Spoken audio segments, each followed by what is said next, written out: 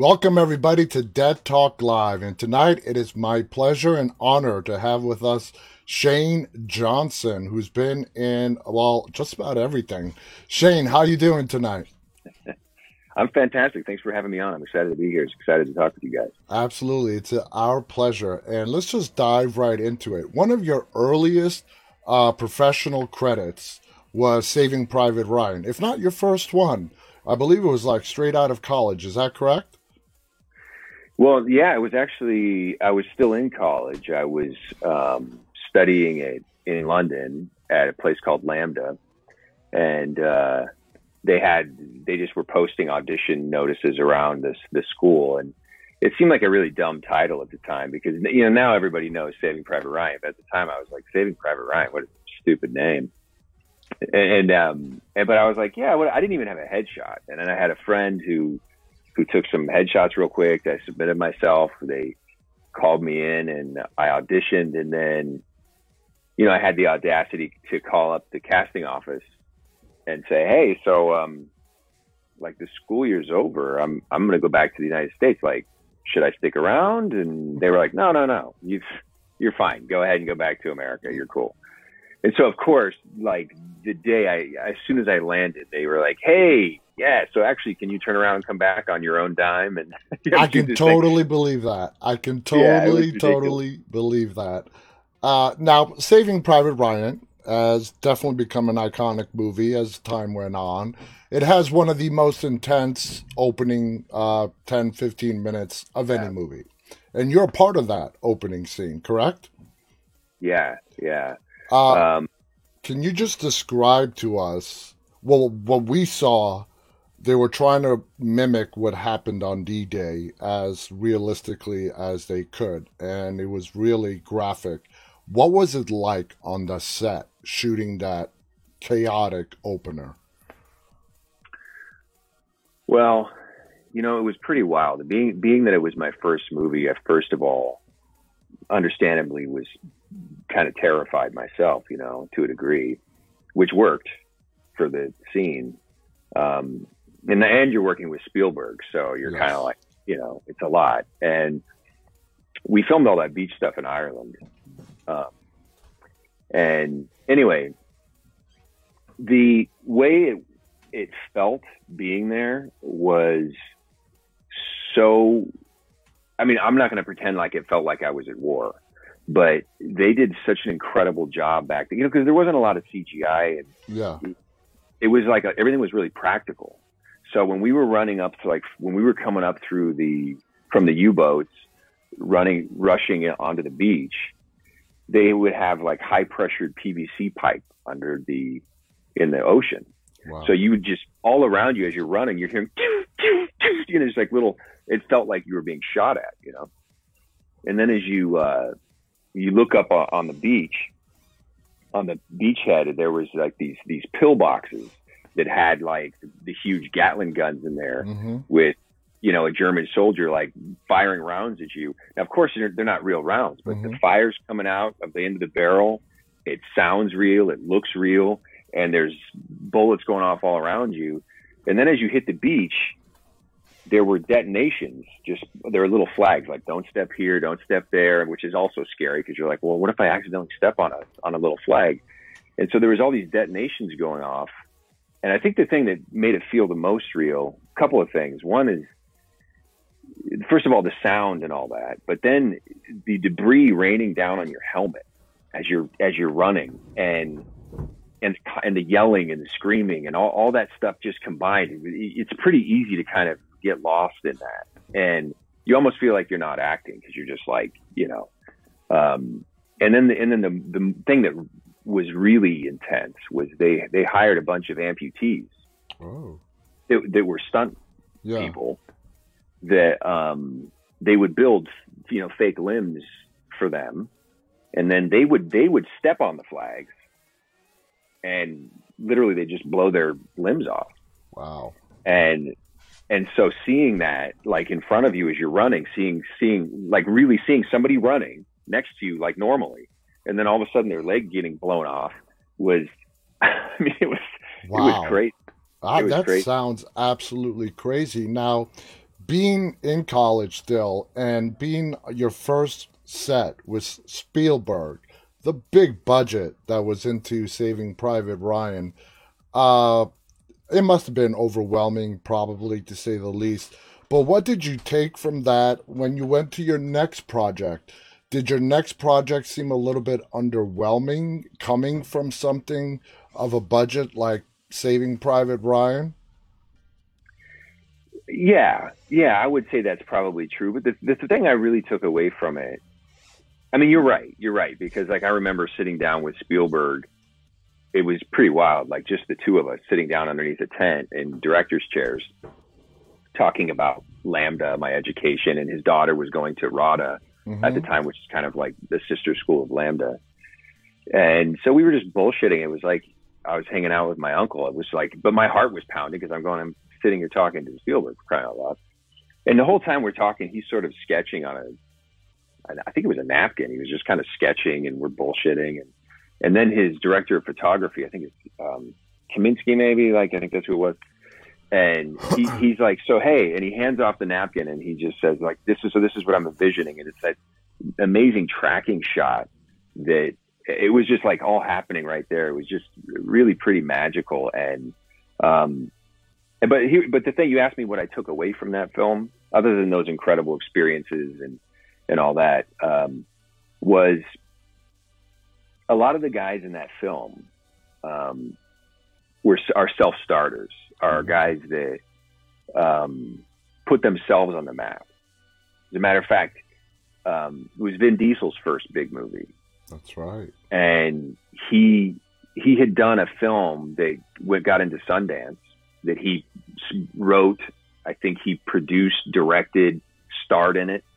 Like, it was a Vin Diesel production that got into, and he was a nobody, and it got into Sundance, and Spielberg saw it and said to the writer, who I think his name was Robert Rodat, he said, write this guy a part, which is one of the reasons why I think his part is fairly small and ends pretty quickly, because I'm sure the movie was already written, but he thought so much of what he did that he's like, you have to write this guy a part. And he has a great, really memorable part in that movie. And then on top of that, you've got Eddie Burns. It's an all-star cast. But Edward Burns is somebody that produces, writes, directs. Same with Giovanni Ribisi, Adam Goldberg, Tom Hanks. I mean, a lot of these guys they're not waiting for the phone to ring. And that really struck me, because I was like, I can take a cue from that. And that clearly Spielberg respects these guys, but also that's what you want to be. You want to be somebody that's kind of designing your own fate rather than just hoping your agent gets you a job, Exactly. And I totally have such respect, and like, it sounds like you do as well, people who don't wait around for the phone to ring. They make their own opportunities. And that's just hearing that story about Spielberg and just that napkin sketching and his creative process, it just feeds into the mythology of this man and just how brilliant and historical career he has and is ongoing. What would you say Private Ryan compared to another big movie, Behind Enemy Lines? What would be the similarities, the differences? Behind Enemy Lines stars my favorite actor of all time, and Gene Hackman. I'm a huge Gene Hackman fan. What would be the comparison between the two movies? Well, first of all, I had a lot more to do in Saving Private Ryan. Both of them I spent, like Saving Private Ryan, I think I spent 3 weeks in Ireland filming that. And Behind Enemy Lines, I think I spent like 2 weeks in Slovakia shooting that. But the thing I would say first of all, Gene Hackman is awesome. Awesome. I'm totally with you. And what's surprising to me, though, is not long after that movie, which I think was 2002, like he only did like maybe 2 more movies. I know, that's so sad. I miss him. And he's been retired for almost like 20 years. Yeah. And you don't feel that. You're like, yeah, Gene Hackman. It seems like he's still all kind of, in the mythology around us in cinema, but He's really hasn't been. Yeah. And yeah, he's a fantastic actor, going all the way back to Superman. Oh, you yeah. know? Yeah. I mean, to me, the man has nothing left to prove. If he wanted Yeah. to, he's earned his retirement. Absolutely. 100%. Yeah, 100%. absolutely. 100%. Now, there's a film that you have in post production called Son of Perdition, and it basically sounds like a cult story. What can you tell us about this project? Yeah, that thing's, I'm pushing to try and get that thing through the finish line. I think it's a really great, interesting kind of heady horror film, really, about the forces of good and evil in all of us. And it sort of pits me as what kind of representing the light, let's say. And then it's a Western, actually. Okay. And then this sort of outlaw who kind of represents the darkness, but in reality, we're kind of two sides of the same coin. But I have this sort of flock of followers that he's kind of slowly taking away from me, basically, like a wolf in sheep's clothing sort of a thing. And he's constantly testing my faith and my resolve, and in a way, kind of teaching me. I mean, I'm teaching him too, but he's kind of handing me my ass in a way. And I'm really proud of the work. I think it's unfortunate that it hasn't, reached the finish line yet. And sometimes these indie things, they can kind of, it can get complicated. It's, it's one of these things which what I tell, like this is what I would admonish people that are getting into this, that if you're going to make something yourself, or if you're going to be a part of something that's self-started by somebody, or it's a bunch of really creative, passionate people getting together, scraping together some money and making a movie. And no matter what the budget is, I mean, it could be $10 million. But if you don't have a plan for the end line, then you're you can really get yourself in trouble, because what happens is you get a lot of artistic people together. They get really passionate, and you want to go out and you want to film something. You want to make something. And people go, yeah. And then you get the director. You have the script is written. It's beautiful. Everyone's excited. You get all these actors together. You get like a cinematographer. Everybody wants to make. Everyone wants to shoot. Yeah. And then you got it. And then you have it in the can. And everyone's like, we did that. And it's like, no, it's not. It's only like half done. Distribution. Distribution. Well, and just getting it through post. Yeah. There's all the post work, the score, especially in a genre film, the score is sometimes half of the film, you know? And getting and having the editing, like an editor can make or break a film. And sound is so important. Like there's just so many aspects that are work. It's a lot of work. Oh yeah. Oh yeah. And so I would have a plan to, like you said, distribution too. Like have a plan from soup to nuts. What are we doing? Exactly. What do we have? How do we get through this thing? Yeah, that's great advice. Now there's another project that's listed as completed called Death Everlasting. Sounds like a quirky, dark comedy. IMDb has it listed as completed. Is that one past the finish line? Yeah, it's one of those things that's kind of kicking around out there. It's one of those. That was a great learning experience for me, because I had a couple of great learning experiences where, I love the script and I love the people that worked on it. There's a lot of really great story elements and great footage in there, and it just fell down in post production. Oh, fell down in post production. It's completed, but what it really needs is a post production manager or supervisor. Yeah. And it just needs somebody that knows what the hell they're doing and it's not me. Okay. Yeah, that's the other thing is you got to surround yourself by people that know that know their hats, and absolutely. And my hat is not. I'm not a director, and I'm not a post-production supervisor. Absolutely. You know? Yeah, I totally understand you. Now let's get to the movie where I really came to know you, and that is The Possession of Michael King. You were the lead star of that movie. Great movie. I'm always skeptical when I start a movie with a title, The Exorcism of, or The Possession of fill in the blank. Because there have been some good ones. The Exorcism of Emily Rose was fantastic with Jennifer Carpenter. So I remember coming across this movie, The Possession of Michael King. I'm like, oh boy, here we go. Do I push the play button or what? And I'm glad I did. That movie was fantastic. Walk us through how the script came to you. Did you audition for it? How did you get involved in The Possession of Michael King?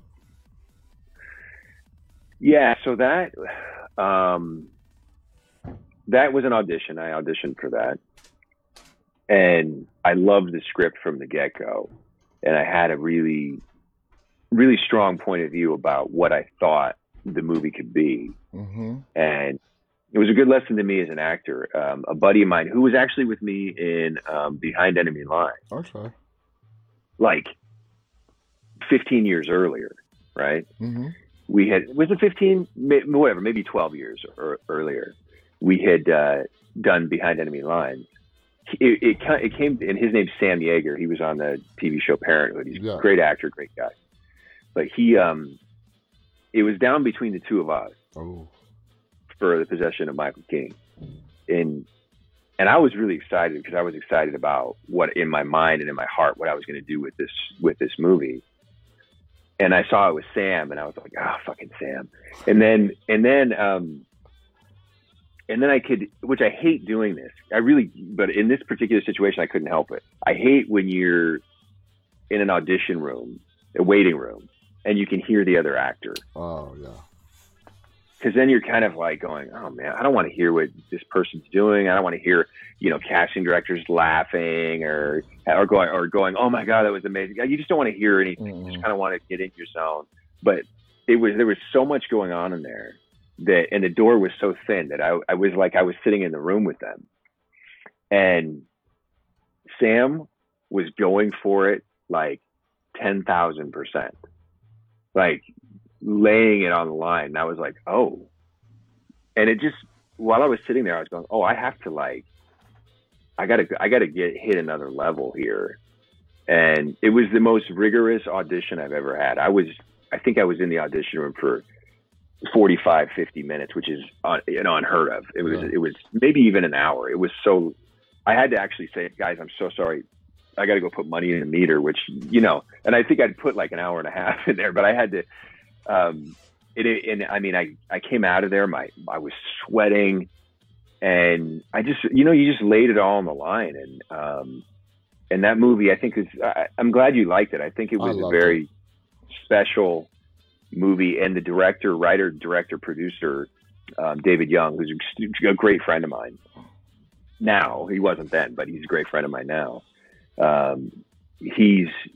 think he did a great job with it.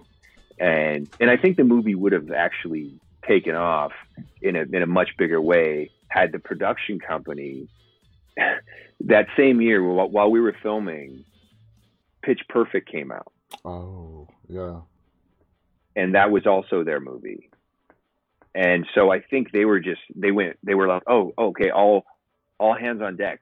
We're doing Pitch Perfect too. This movie's huge. And I think that they other things started to kind of take on. There's like a limited budget and they put more into Pitch Perfect. It wasn't the budget. It was because our budget was fine. It was more a matter of like Paul Brooks and those guys and the attention that they were giving our movie, because they were on set with us and they were talking about the footage that they were getting. They were so excited about The Possession of Michael King. And then halfway through filming, Pitch Perfect came out. And I think they just all kind of were like, oh God, we have a cash cow here. And so I just think that my point is that I think there would have been much more of a push because they had to deal with Universal. There would have been much more of a push to get it into more theaters. and to push it out there more. I agree. It's a very underrated movie. Like I said, around that time, a lot of movies with similar titles, even today, they're still coming out. So you're kind of, okay, you read any synopsis is going to make a movie sound good, right? But you get into this and it immediately draws you in. And I'm trying to, I've seen the movie 3 times now already.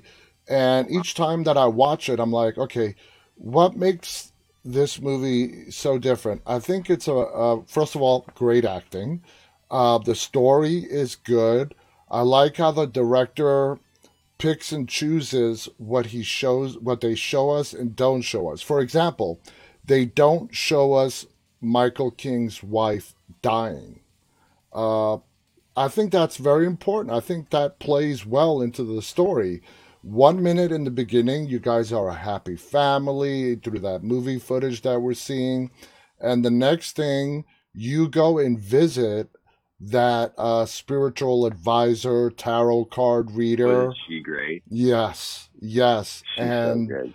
you are angry. You're like, if it wasn't for your advice, me and my wife would have been in Europe and she would still be alive. And it just spirals out of there to where your character goes into such a dark place just to prove more to yourself than I think to the documentary that you're making that all of this is just fluff. It's not real. Ghosts don't exist. Spiritual advisors are crap. And then, well, you learn the hard way that it's not the case. How did you feel about all the dark scenes you had to do as Michael King is trying to disprove the whole mythology of spirits, ghosts, and demons? And I'm sure you've talked to so many more guys and gals that have done these kinds of movies than I have, but I'm sure there's a fairly similar kind of answer you get, which is that you approach it as an artist, as an actor, kind of going, oh, I'm excited about this project, and that gets you through the door. But then once you start really considering some of the things you're doing and some of the things you're saying, they become really sort of spine tingling, and whether you believe in God or the devil, or if you're an atheist, or there's still, everybody still has like, well, I'm not really sure. Mm-hmm. And that's the thing that came up for me. Like, I remember when I was working on the scenes and I was by myself in the basement and there's nobody else in this house, and I'm working on this stuff and I'm having to say things like challenging the devil, provoking, yeah, to prove himself to me. If you're so powerful, if you're so real, show me. I mean, even just saying this to you right now, it's like I have a sensation about it, because it's like, and imagine being in a dark room by yourself trying to get in the zone, and you're going over, and I'm going, oh my God, I gotta cancel. Like, don't go down this road. And some of the things that started to happen to me throughout the filming of the movie were really troubling to me. Wow. In a way that I was like, oh man, this is like, as an example, a couple examples that I thought was pretty wild. One, the ants. There was this thing with crawling and ants, right? Yeah, everywhere you were, there was an ant. Yeah, and they were very special ants that they'd searched to get these huge ants so that on camera they looked awesome, because they were huge. And so when they were crawling on me, and which they were all crawling in my ears and my nose, they were all over the place. They were massive. And so you cool them down, like they put them in the freezer or something, cool them down so that they moved more slowly. It was weird. They were ant wranglers. But anyway, so I'm trashed after a day of filming. I go home. I don't want to bother my wife and kids, so I just pass out on the couch. And I wake up in the middle of the night, and I'm just covered in ants. Literally? Yeah. Wow. Not the ants from No, the movie shoot. yeah. I just happened to have had a bunch of ants like show up on my couch in my house while I was sleeping in the middle of the night. And I was like going, oh, man. And I know that a lot of people are like, oh, you left a banana out, whatever. Like of course you can excuse it away, but it's still putting yourself in that situation where you're trying to stay in that zone and you're filming every day and you're staying in this place. It's kind of dark and kind of weird. And then, one of the craziest ones is, there's that scene where my daughter, comes to me and says, Daddy, I had a nightmare. When you're the monster. Yeah. Yeah. And I'm like, exactly. I get down on my knees and I'm like, hey, well, are you okay? There's nothing, everything's, I'm here. What was your dream about? And she's like, it was about a monster. And I was like, well, what did the monster look like? She says, it was you, right? Mm-hmm. And it's just sort of clocks something in Michael King that like, oh shit, this is going off the rails a little bit. So no lie, man, he would have been, he's 14 now. He would have been 6, maybe 7. Wakes up in the middle of the night, comes out, wakes me up. And I was in bed with my wife, but so he wakes me up. I don't want to wake up my wife. Mm-hmm. So I'm like, I get him out of the room and I'm like, what's going on, buddy? What's going on? And he's like, I had a bad dream. And I was like going, and I immediately was like, cause I just filmed maybe 2 nights before that scene. And I was like, all right, let's see where this takes us. Let's see where this takes us. And so I say, okay, well, what was your dream about? And he's like, there was monsters. And I was like, oh, you gotta be shitting me. And he's like, and so then I was like, I'm just going to go into the movie now. And so I say, well, what did the monster look like? And then he took it in a different direction and it wasn't like spot on, but I was like going, that's just so close. That's quite a coincidence. And I'm not shitting you, man. These things happen. But in a way, I think it actually helped me to sink into the character more deeply, because when we were filming, it was when you're in something so much, because I was in almost like every scene of that thing, and so I didn't have really any downtime, and you can kind of get into this headspace and this energy that's really amazing artistically, and as a human being it's a little dark and weird and stuff, but I feel like the finished product really kind of did a great job of kind of encapsulating that artistic experience. And it's honestly, it's one of my proudest achievements is that film. And as a matter of fact, we're talking about doing some kind of, maybe, I don't know if we're going to do a sequel or if he and I are just going to team up on another film. But I think he's a fantastic writer. He's got some other great stuff going on, and I'd love to do some kind of, I don't know how to do a remake with that, or not a remake, but like a sequel. Well, especially how it ends. But yeah, exactly. Yeah. Exactly. It would have to be a very different kind of movie. But we're gonna do something again. For me, the part of the movie where you were great, but where really you were like 1,000% spot on, is when you're sitting in your little office studio, and you're like, okay, I believe you, you're real, and you want out, but there is no out. Once you invite the devil in, there is no way out. And you played that scene so brilliantly, the look of fear that you had on your face, knowing that you're trapped, and which led up to the ending, to where you were being systematically possessed by a demon, and you were about to hurt your child in the movie, and you made the ultimate sacrifice of jumping out of that window. But that scene of you sitting alone and literally negotiating with the devil, what kind of headspace did you get into that to film that scene?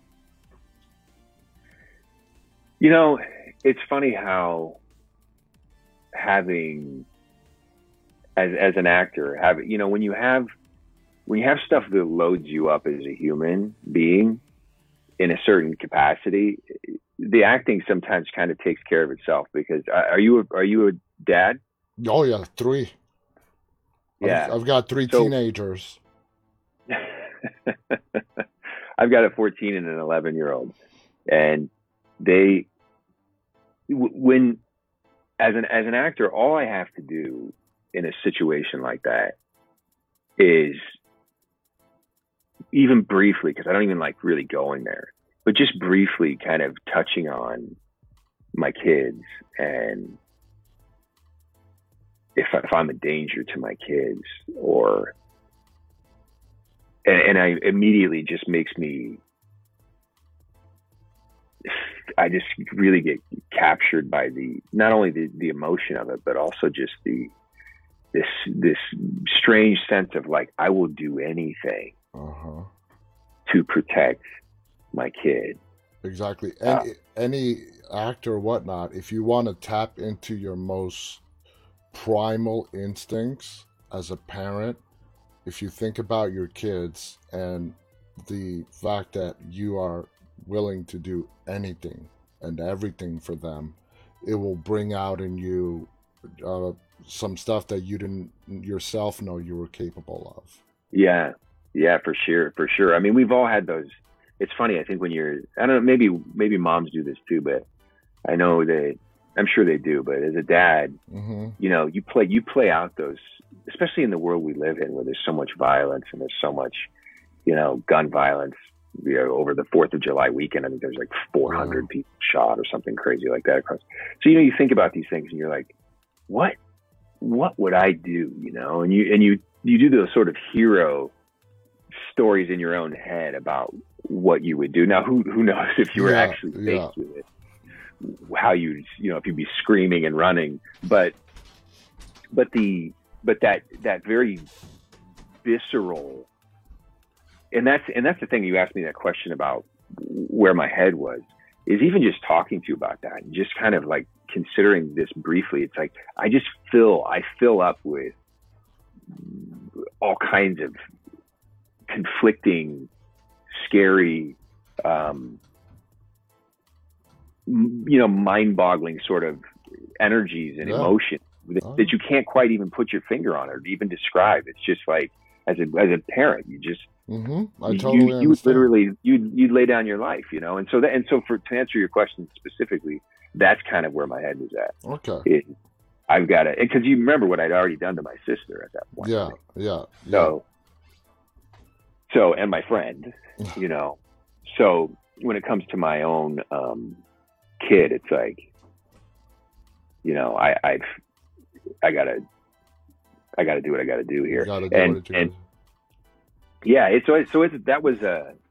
Those were all like just great. And honestly, a lot of that's the writing too. Writing was so good, and he really let me take my time as a director. So if there are directors out there too, sometimes, especially in these kind of really intense, no matter what the emotion is, but things that sometimes you gotta like let something breathe, like a wine. You gotta like let a moment exist. You can't always edit it out. No. But like let something find its way into the scene and into the narrative, and take your time with it, because that's like the engine, like on a cold winter day, it's like getting the car running, Yeah. And that's where I found that a lot of the most powerful, poignant moments came from not being afraid as an actor to take up space and to take my time and to not speak or move until it was warranted. Yeah. You know what I mean? Gotcha. As opposed to going, oh, I have a line now. Yeah. I've got to say this thing now. It's like, no, that's coming from something. Yeah. Yeah. You're tapping into something very special.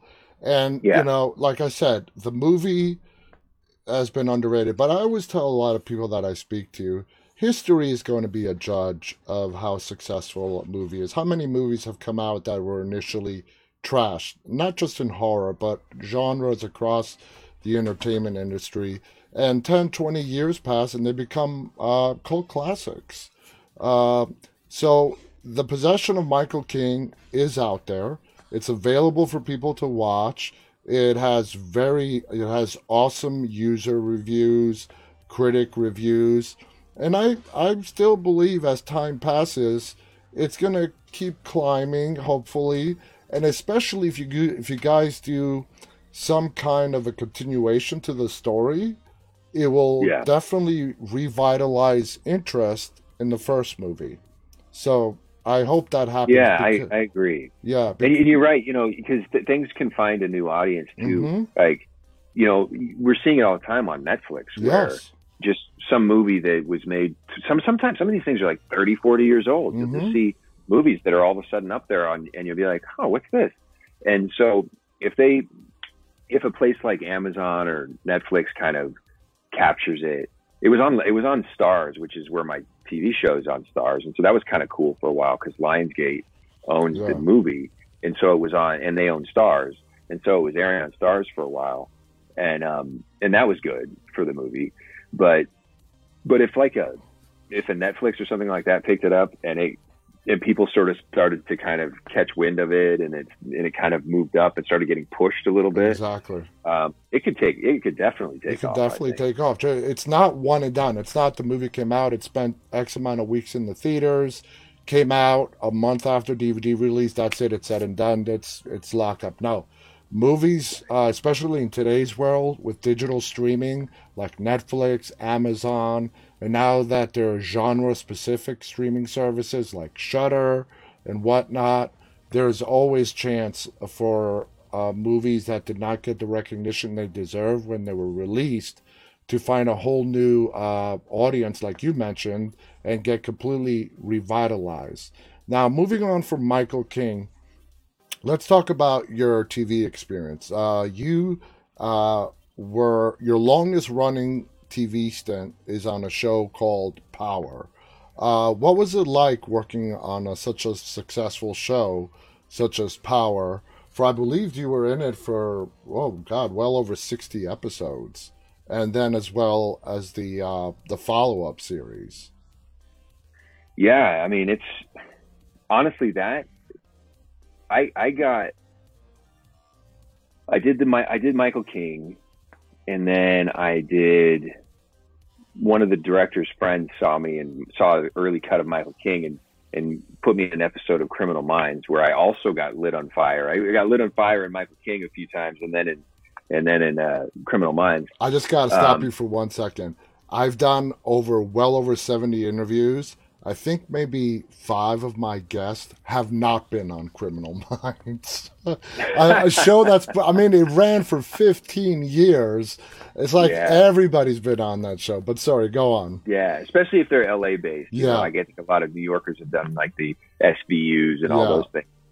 But anyway, and then pretty much it wasn't that far after that, maybe 6 months, that I got Power. Mm-hmm. And we ran for 6 years, like you said, and now I'm on the spinoff. I just finished 8th episode of season 2 on the show. It's called Ghost. Yes. I finished that yesterday, and Wow. so we finish in a few months, and then I hopefully we roll right into the next season 3. So that will be at this point it's been 8 years playing since 2013. Playing this character, and it's been, as an actor, man, honestly, in this day and age, in any profession, but as an actor, to have a gig that lasts for 8 years, that you enjoy doing, and that you like the people you're working with, and you like the character you're playing, and it's like you're winning a lottery, Not only job security, but you love your job. Yeah, and it puts me in a place where not only I can help take care of my family and all that, but I can also start to get to a point where I can put my attention on really doing the kind of work that I want to do,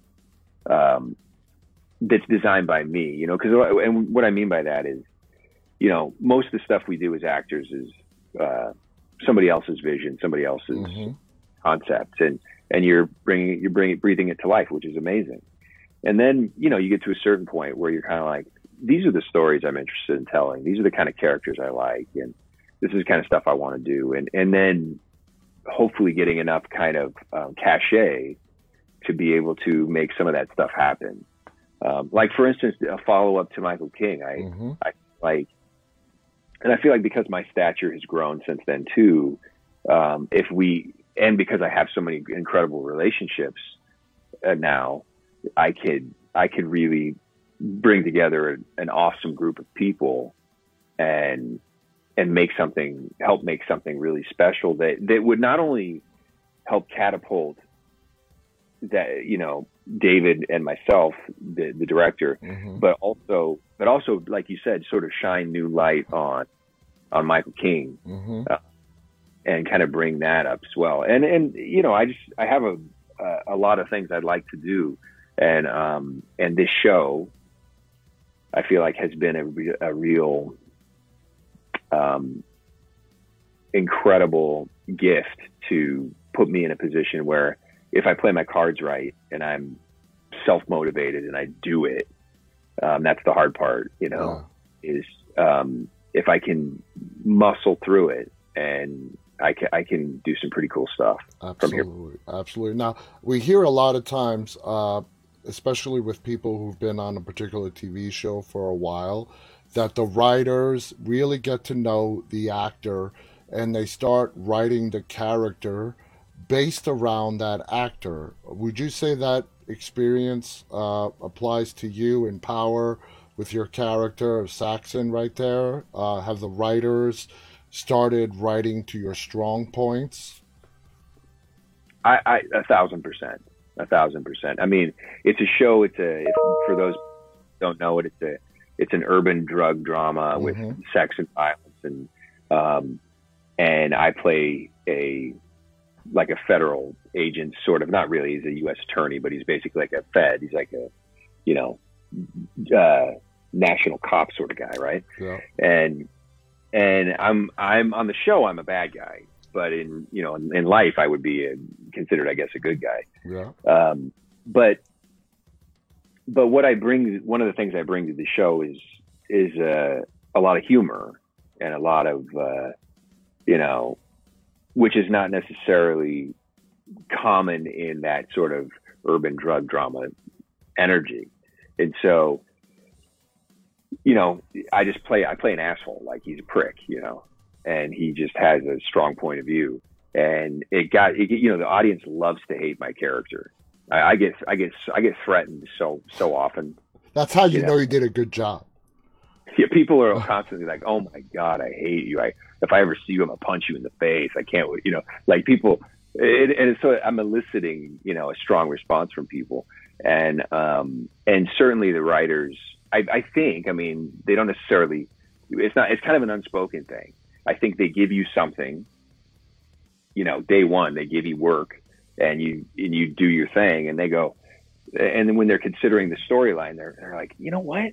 And they can't help but kind of factor in who you are and your dynamic, unless you're flat. You know, if you're pretty flat, and they can kind of just count on you to, you know, and you get that a lot in procedurals, right? Mm-hmm. Where they just kind of show up and say the lines. Mm-hmm. And I'm not saying that as a negative thing. It's just kind of their characters don't necessarily have to have a lot of dynamics. They kind of, even if they're carrying a gun and it's life and death, they're chill, you know? Mm-hmm.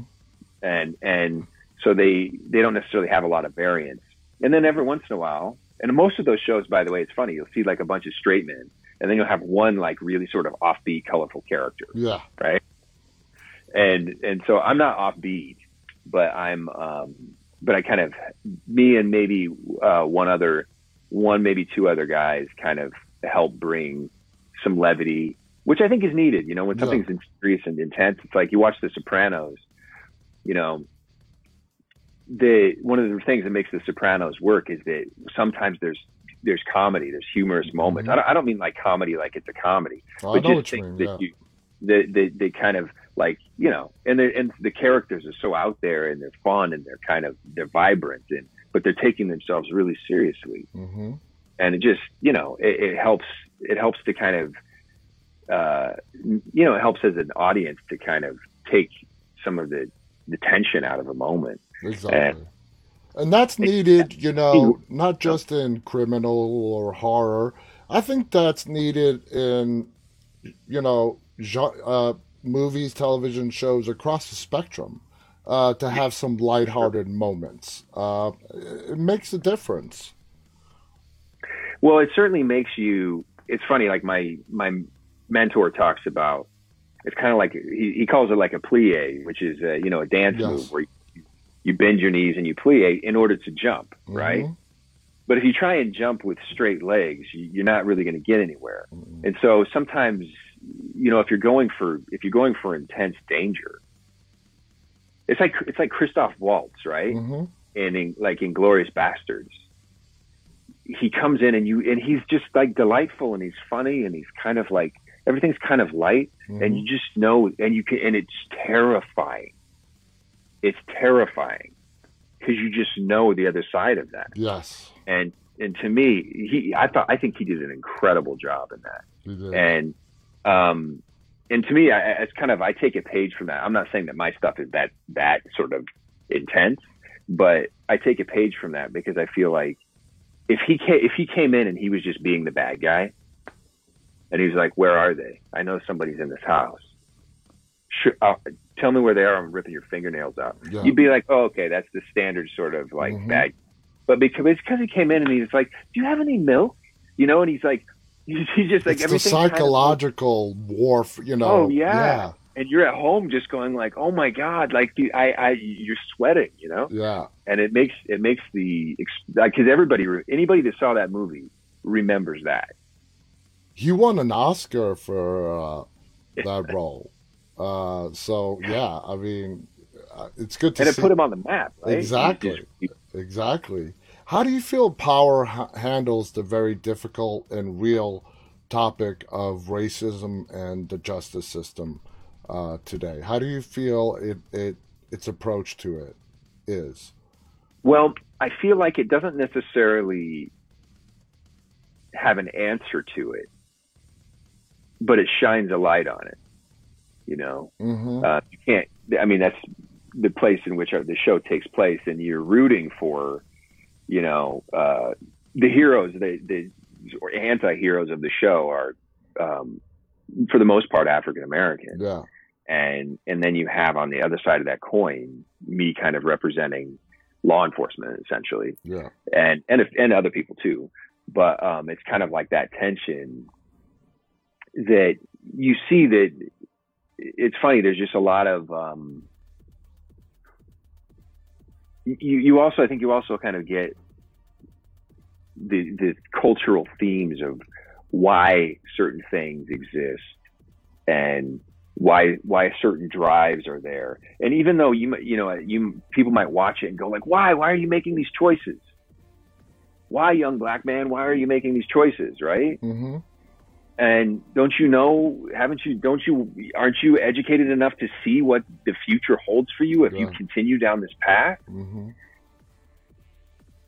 And yet you also get a sense for why those guardrails that have kind of been put in place to kind of keep people stuck and set and give and their options like negotiated and by other powers, kind of like going, no, this is your lane. Stay in your lane. Yeah. And the struggle to get out of that lane makes people, the heroes in this case, the struggle to get out of that lane makes people cross criminal lines and cross kind of ethical boundaries because they're after something that's noble. Yes. They're after something noble. And I think that's the thing that thematically I feel like is really exciting about the show. Exactly. It's basically the question, does the ends justify the means of getting there in a way? Now, do you think Sachs's exactly. Do you think Sachs's approach to justice is effective? Not at all. No. Not at all. I'm very driven, Ice being Sachs, very driven to win. Mm-hmm. And it's one of the reasons why he's so kind of like you want to punch him, because he's competitive. He wants to win. He comes from a family that has high expectations of him, and he fails.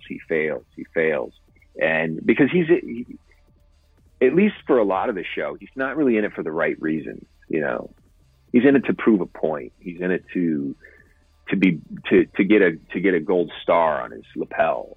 Yeah. You know, rather than that he's really after, like, I want to make this world a better place. He's like you're almost describing him almost like an egomaniac narcissist in a way, you know?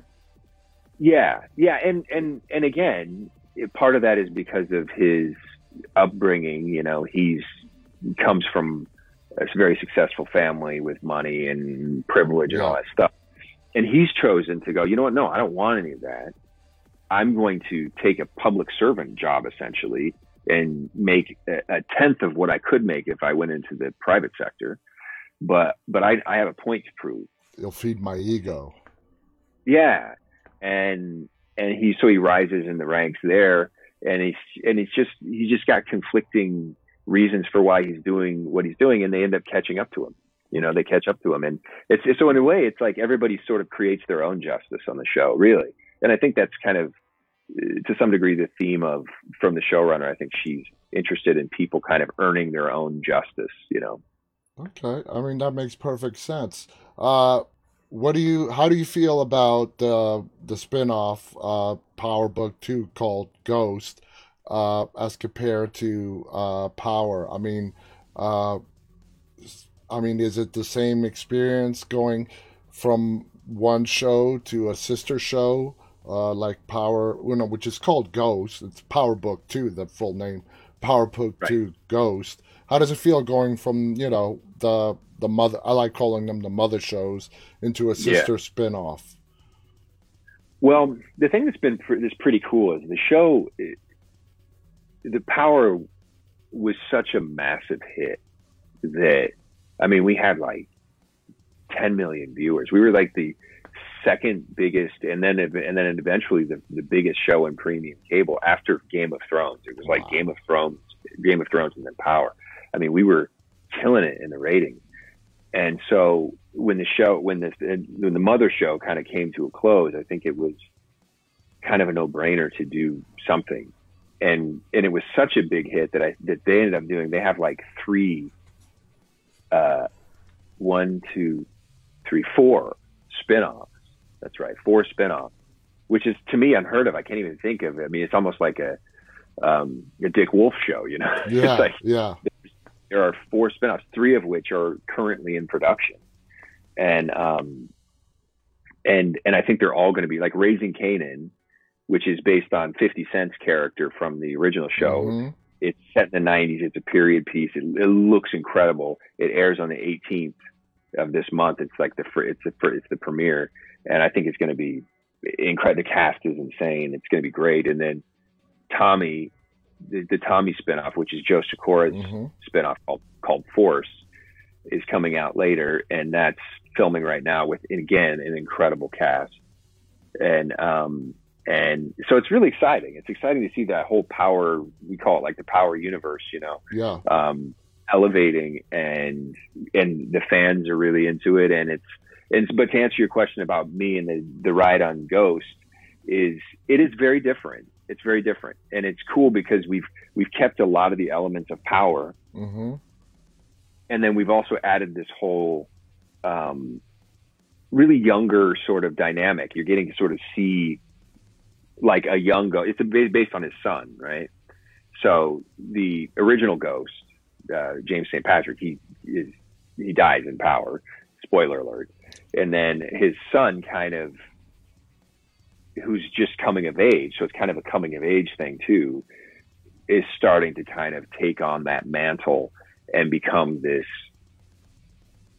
businessman, drug dealer, you know. But he's also coming into his own, and he's becoming a king in a way. You know, he's becoming a king, and all the things dodging all the things that are coming at him, and managing his kingdom. while as he's elevating, and of course I'm still there, a thorn in his side. Yeah. Uh, and so it's great. It's been incredible. Yeah, it's a fascinating show, and anybody out there who has not watched, just please start watching it. You won't regret it. It's an amazing show, and as Shane just said, it is hugely popular.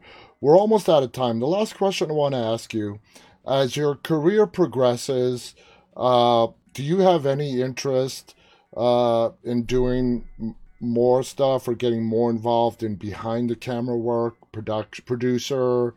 You said you're not a director. Do you want to be a director? Do you have any interest in directing? You know, I don't know if it's out of fear or what, but I don't have any interest in directing, specifically directing. I write. I love writing. I love producing. I love the teamwork of that. I love actually casting. I love kind of being part of a producing group that's casting, like going, hey, who can we get? Who do we know?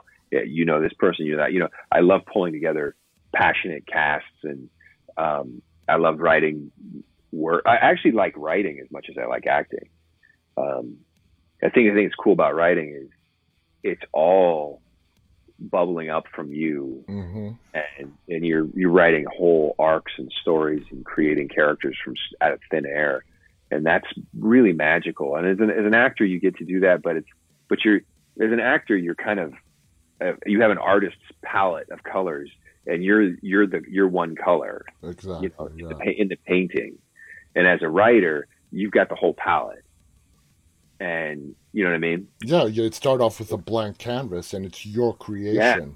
Yeah. That's really exciting, and I really do enjoy producing. It's tough, but I enjoy producing. The thing about directing is that, and maybe this is not true, but I feel like as a director, you have to have, like, I shouldn't say you have to, but it certainly behooves you to have a wealth of knowledge about film vernacular, and knowing shots, and being able to talk about, like, oh, remember in this movie when this director did that scene, and that your cinematographer is like, yeah, totally. It's like, yeah, something like that. Or I want to recreate, remember in this movie when that director did this and that, and then remember that lighting scheme, remember that whole movie. And I'm not that guy. Like, okay. I watch movies like a fan. And I know that, it's my mentors, like, you can't watch movies like that. Meaning you have to kind of be able to study them. Yeah. But I get lost in story, man. I sit down and I watch stuff. I don't sit there and go like, oh, this lighting's not good, or this shot is weird, or they crossed the line. I don't think like that. I'm with you. That's how I watch movies, but I've met people, my daughter actually, who's a film student, she's like, did you notice that they did that 20-minute scene in one take? I'm like, no. I'm like, it's cool to know, but no, I didn't. I go back. So she watches movies. She watches things differently. She's clocking it. Yeah. Whereas, and I can do it, but I have to muscle myself to do it. I have to be like, okay, really pay attention to the way that they pull this together. Well, that sort of ruins the movie. It sort of ruins the story a little bit. You know what I mean? And I feel like as a director, you're kind of like you're the conductor of a symphony, right? Yeah. And so you have to be aware of each individual instrument. In this case, the canvas being the movie screen, and the audio and all the things along with it. And so you're paying attention to all that stuff. And I like to just get lost in it. I know. And I hear you. So to me, a conductor is kind of like a director. It's like you're dealing with all those things, and my mind is like, I could direct actors, like in a scene. I could just get down and be like, hey, and like that seems like it would be a blast. But what lens are we on? And what lights do we have over here? Like, let's turn it up to 10% or whatever. I don't even know the language. I'm just like, that's somebody else's job. I totally get it. Man, do you believe this hour just flew by like that? Thank you so much for this has been a fascinating talk. I really enjoyed talking to you. This hour just freaking flew by. Any final thoughts you want to share with the audience before we say goodbye? No, I mean, listen, it was a pleasure. It was a pleasure talking to you. I appreciate your insight and your questions, and this was a lot of fun. I really enjoyed the conversation. Same here, Shane. Thank you so much. Thank you so much for our viewers for tuning in. Shane, I can't thank you enough. This has been a very informative, fascinating hour. I've wanted to talk to you for a while, and thank you for coming on our show. Again, all our viewers, thank you for tuning in. Stay safe till tomorrow. Remember, stay walking. Good night.